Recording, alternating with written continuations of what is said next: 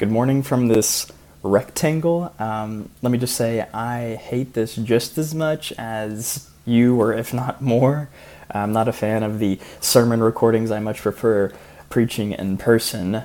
But that being said, the reason I am preaching over this little rectangle is because I got COVID, and Michaela might have it right now. She's not showing any symptoms, but I got a sore throat, body aches, and so yeah, it hasn't been fun to say the least. But as you know, we went to New Mexico. We had a visit, and real quick, thank you, Todd, for filling in. That's much appreciated. We had a great visit with our family on Michaela's side. We had a lot of time to talk and even some time to do some, I guess you could say, Arkansan type things like four-wheeling, right? And now I know some of y'all probably gasped in the audience like, oh my goodness, our preacher's going to hurt himself. No, just to ease your anxiety, I only jumped a few hills, okay? I kid, of course, but it was fun. We got to do a lot of fun things, got to talk a lot. We even hung out a little bit with one of Michaela's nephews. He's 10 years old, and he had a birthday, and oh my goodness, that little dude can talk a lot, let me tell you. Oh my goodness, and he's one of those kids, which really, that's a lot of kids. They usually have an idea, right? They have something in their mind that they want to do. Say like, oh, I'm going to stand on this ball on one leg and see how long I can stand. Or, oh, I'm going to jump over this creek that I've been told not to jump over. So we know that there's these kids, they have this good idea. But what usually happens when they have this good idea, right? They have this idea, they end up getting hurt, they turn to their parents for help, and the parent helps. Now, this cycle of sorts, it's similar to what we see with Israel and their history. Now, more specifically, in the book of Judges. See, Israel, they have this cycle of sin. They turn to other gods, they become subject to other nations, and then they turn to God for help. And God raises up a judge to deliver them. Right? So they have this cycle of sin, similar to, what kids do and what they go through often. And so in Judges, these judges that God raises to deliver Israel, they were by no means perfect. Yet God, his power was made perfect in their weakness. Now God was able to use them even though they did not have it all together. And now the judge I want to focus on is Gideon. And Gideon was certainly a weak human being like we all are. See, Israel is yet again in need of help in Judges chapter 6. Now remember this cycle. They turn to other gods. They fall subject to other nations. They call out to God for help, and God delivers them. Now that being said, let's read Judges chapter 6. Judges chapter 6, verses 11 through 13. Now the angel of the Lord came and sat under the terebinth at Ophrah, which belonged to Joash the Abiezrite, while his son Gideon was beating out wheat in the winepress to hide it from the Midianites.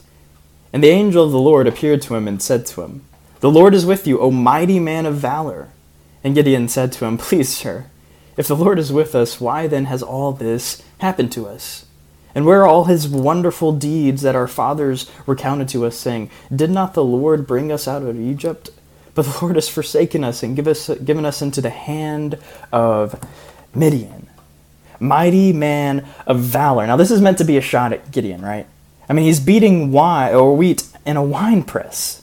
Who does this, right? And if I'm tech savvy, I'll pop up a wine press and a threshing floor so you can kind of see the point here. Now who does this? The answer is somebody who is really afraid. Gideon is afraid. That's why he's going down into a wine press to beat out wheat. You see, wine presses, they were in sort of I guess you could say a hole of sorts. So he was hiding in this hole to beat out wheat. And see, not only is he afraid, he doubts God. Verse 13 again, it says, "And Gideon said to him, 'Please, sir, if the Lord is with us, why has this happened to us? And where are all his wonderful deeds that our fathers recounted to us, saying, Did not the Lord bring us up from Egypt? But now the Lord has forsaken us and given us into the hand of Midian.'" See, it's interesting that he affirms sort of what God has done, but he has trouble believing in what God can be doing now. Have you ever thought this way? You believe in what God has done in history. You believe what he did for the Israelites. You believe that he delivered people. You believe that he saved people, but now you have some doubt as to whether he can do something for you. whether he can save you. Now, in Gideon's case, I think he's being a bit naive. See, as we see further in the text, his family, they turned to false gods, and Gideon probably did too. He asked, why did this happen to us? But it's pretty clear, right? They turned to false gods. You see, at times we get angry and confused as to why certain troubling times befall us, but sometimes we need to consider that maybe we brought it upon ourselves. Maybe. Let me emphasize again that it may be our own actions that get us into trouble, right? Now, I'm not saying every time you get into trouble it's because of something you did, all right? But sometimes it may be because of something you did. And for Gideon and Israel as a whole, they brought this upon themselves. And yet Gideon, he doubts God, and his doubt, it leads him to essentially blame God for their predicament. Now, I think many of us think it would be appropriate for God to respond with the cliche that so many mothers have said, right? Oh, I brought you into this world, and right, I'll take you out. But no, there's no rebuke. He doesn't tell Gideon to go find a switch. Instead, God, he offers affirmation. Despite Gideon's doubt and weakness, God can use him. So Judges 6, verses 14 through 18. Judges 6, verses 14 through 18. And the Lord turned to him and said, Go in this might of yours and save Israel from the hand of Midian. Do not I send you? And he said to him, Please, Lord, how can I save Israel? Behold, my clan is the weakest in Manasseh, and I am the least in my father's house. And the Lord said to him, But I will be with you, and you shall strike the Midianites as one man. And he said to him, If now I have found favor in your eyes, then show me a sign that it is you who speak with me. Please do not depart from here until I come to you and bring out my present and set it before you. And he said, I will stay until you return. Gideon, his clan is the weakest. He's the least in his father's house, but God does not care. He may think similar things as Gideon. Oh, I'm the weakest. Oh, my family's not that important. But let me tell you, God does not care. That will not stop God from being able to use you for good. And though God, he affirms Gideon, we see that Gideon, he still has his reservations. This doubt is reoccurring. See, there are some weaknesses that we may have that God will help us grow out of, right? It might take time to get past this doubt, or it might take time for you to get past whatever weakness it may be. And so for Gideon, it takes time to get past this doubt. And so in his doubt, Gideon, he has a test for God, right? So Judges 6, verses 19 through 24 say this. So Gideon went into his house and prepared a young goat and unleavened cakes from an ephah of flour. The meat he put in a basket, and the broth he put in a pot. And he brought them under the terebinth and presented them. And the angel of God said to him, Take the meat and the unleavened cakes and put them on this rock and pour the broth over them. And he did so. Then the angel of the Lord reached out the tip of the staff that was in his hand and touched the meat and the unleavened cakes. And a fire sprang up from the rock and consumed the meat and the unleavened cakes. And the angel of the Lord vanished from his sight. Then Gideon perceived that he was the angel of the Lord, and Gideon said, Alas, O Lord, for now I have seen the angel of the Lord face to face. But the Lord said to him, Peace be to you. Do not fear. You shall not die. Then Gideon built an altar there to the Lord and called it, The Lord is Peace.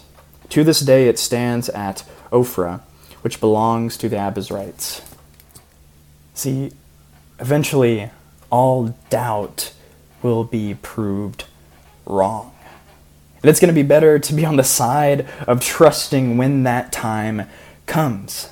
See, I wish everybody's doubt would be wiped away in the face of the cross. Jesus, his life, his death, and his resurrection. He is the best reason anybody's doubt would be wiped away.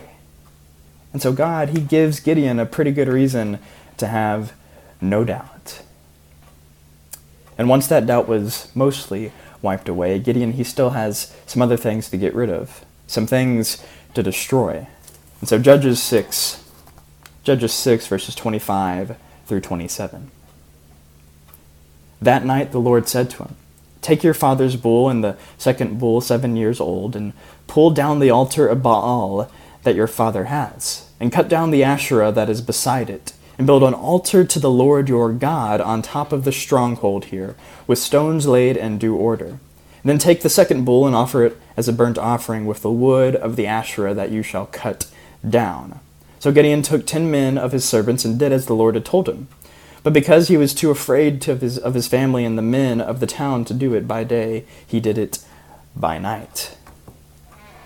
You see, when God gets you to trust him, there are some things that will need to be removed. There are some things that will need to be destroyed.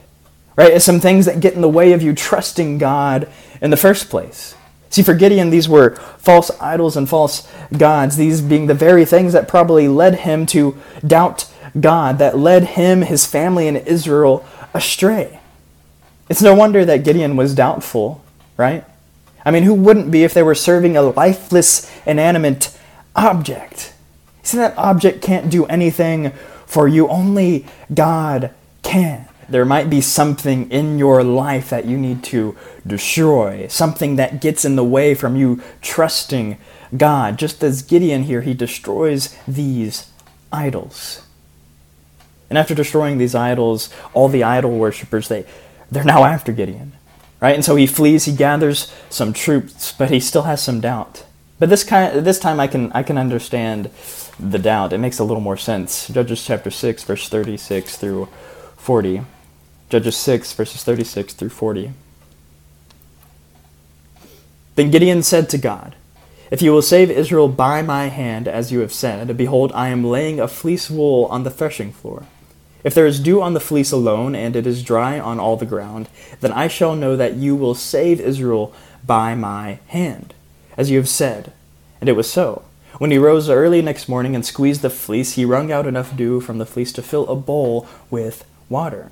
Then Gideon said to God, "Let not your anger burn against me. Let me speak just once more. Please let me test you just once more with the fleece. Please let it be dry on the fleece only, and on the ground let there be dew." And God did so that night. It was dry on the fleece only, and on the ground there was dew. Now, I think we can all agree that this doubt makes a little more sense here, right? After all, Gideon, he did what God asked. He destroyed the idols, but now nations are after him. They want to kill him. Imagine yourself in Gideon's position. "Oh my goodness, God, I did what you asked. I've done everything. I've destroyed the idols. I've trusted you, but now nations are after me." You see, church, just because you may do what God asked, it does not mean your life is going to be easy. In fact, in our society, doing what God asks will probably invite persecution. It will probably invite ridicule. So don't expect your life to be ridicule or persecution free, or your life to be easy if you do what God asks. And in Gideon's case, he's up against a whole nation. He's up against whole nations. But thankfully, Gideon, he has thousands of men to fight. Well, that is for only a little. Judges 7, verses 1 through 8. Judges 7, verses 1 through 8. Then Jerubbaal, that is Gideon, and all the people who were with him, rose early and encamped beside the spring of Harod. And the camp of Midian was north of them, by the hill of Moreh in the valley. The Lord said to Gideon, "The people with you are too many for me to give the Midianites into their hand. Let Israel boast over me, saying, 'My own hand has saved me.' Now therefore proclaim in the ears of the people, saying, 'Whoever is fearful and trembling, let him return home and hurry away from the Mount Gilead.' Then 22,000 of the people returned, and 10,000 remained. And the Lord said to Gideon, 'The people are still too many. Take them down to the water, and I will test them for you there. Anyone of whom I say to you, this one shall go with you, shall go with you. And any of whom I say to you, this one shall not go with you, shall not go.' So he brought the people down to the water, and the Lord said to Gideon, 'Everyone who laps the water with his tongue as a dog laps, you shall set him by himself. Likewise, everyone who kneels down to drink,' and the number of those who lapped, putting their hands to their mouth, was 300 men. But all the rest of the people knelt down to drink water. The Lord said to Gideon, with the 300 men who lapped, I will save you and give the Midianites into your hand. And let all the others go, every man to his home. So the people took provisions in their hands and their trumpets, and he sent all the rest of Israel, every man to his tent, but retained 300 men. And the camp of Midian was below him in the valley. Yet again, I'm going to use a word I used in my last sermon. Unconventional. Right? Most people would think the best thing to do when you're going up against a nation to fight in war would be to have the most people you can to fight. Right? But God, He dwindles down the army to only 300 men. It's unconventional. You see, I think the point is the number doesn't matter to God. God can take any number and bring about victory. Did He not just take one man and brought victory over sin and death? And so with these 300 men, God is able to work through Gideon to defeat the nations that pursued him. Now, while God used Gideon to defeat these nations, and as with all people, Gideon, he dies. Judges 8, verses 29 through 35. Judges 8, verses 29 through 35. Jerubbaal, that is Gideon, the son of Joash, went and lived in his house. Now Gideon had 70 sons, his own offspring, for he had many wives. His concubine, who was in Shechem, also bore him a son, and he called his name Abimelech. And Gideon, the son of Joash, died in a good old age, and was buried in the tomb of Joash's father, at Ophrah of the Abiezrites. And as soon as Gideon died, the people of Israel turned again and whored after the Baals, and made Baal-berith their god. And the people of Israel did not remember the Lord their God, who had delivered them from the hand of the enemies on every side. And they did not show steadfast love to the family of Jerubbaal, that is, Gideon, in return for all the good that he had done to Israel. I want you all to consider one question. How did Gideon die? Meaning, did he die having done good? Right? What will be his legacy? I think this is a common and generally a good thing to think about. What will be our legacy when we die? And you see, there's a reality we all have to face. We are all going to die having made mistakes. We're all going to die having committed sin. We will all die short of perfection on our own. Did Gideon do some good? Sure. Was he perfect? Absolutely not. See, he probably got greedy. Verses 23 and 24. Gideon said to them, I will not rule over you, and my son will not rule over you. The Lord will rule over you. So it seems kind of good at first, but verse 24. And Gideon said to them, let me make a request of you. Every one of you give me the earnings from his spoil. For they had golden earrings because they were Ishmaelites. Right? So we kind of see, there is some good intention there, but then he asked for their gold. Kind of seems like maybe he got a little greedy.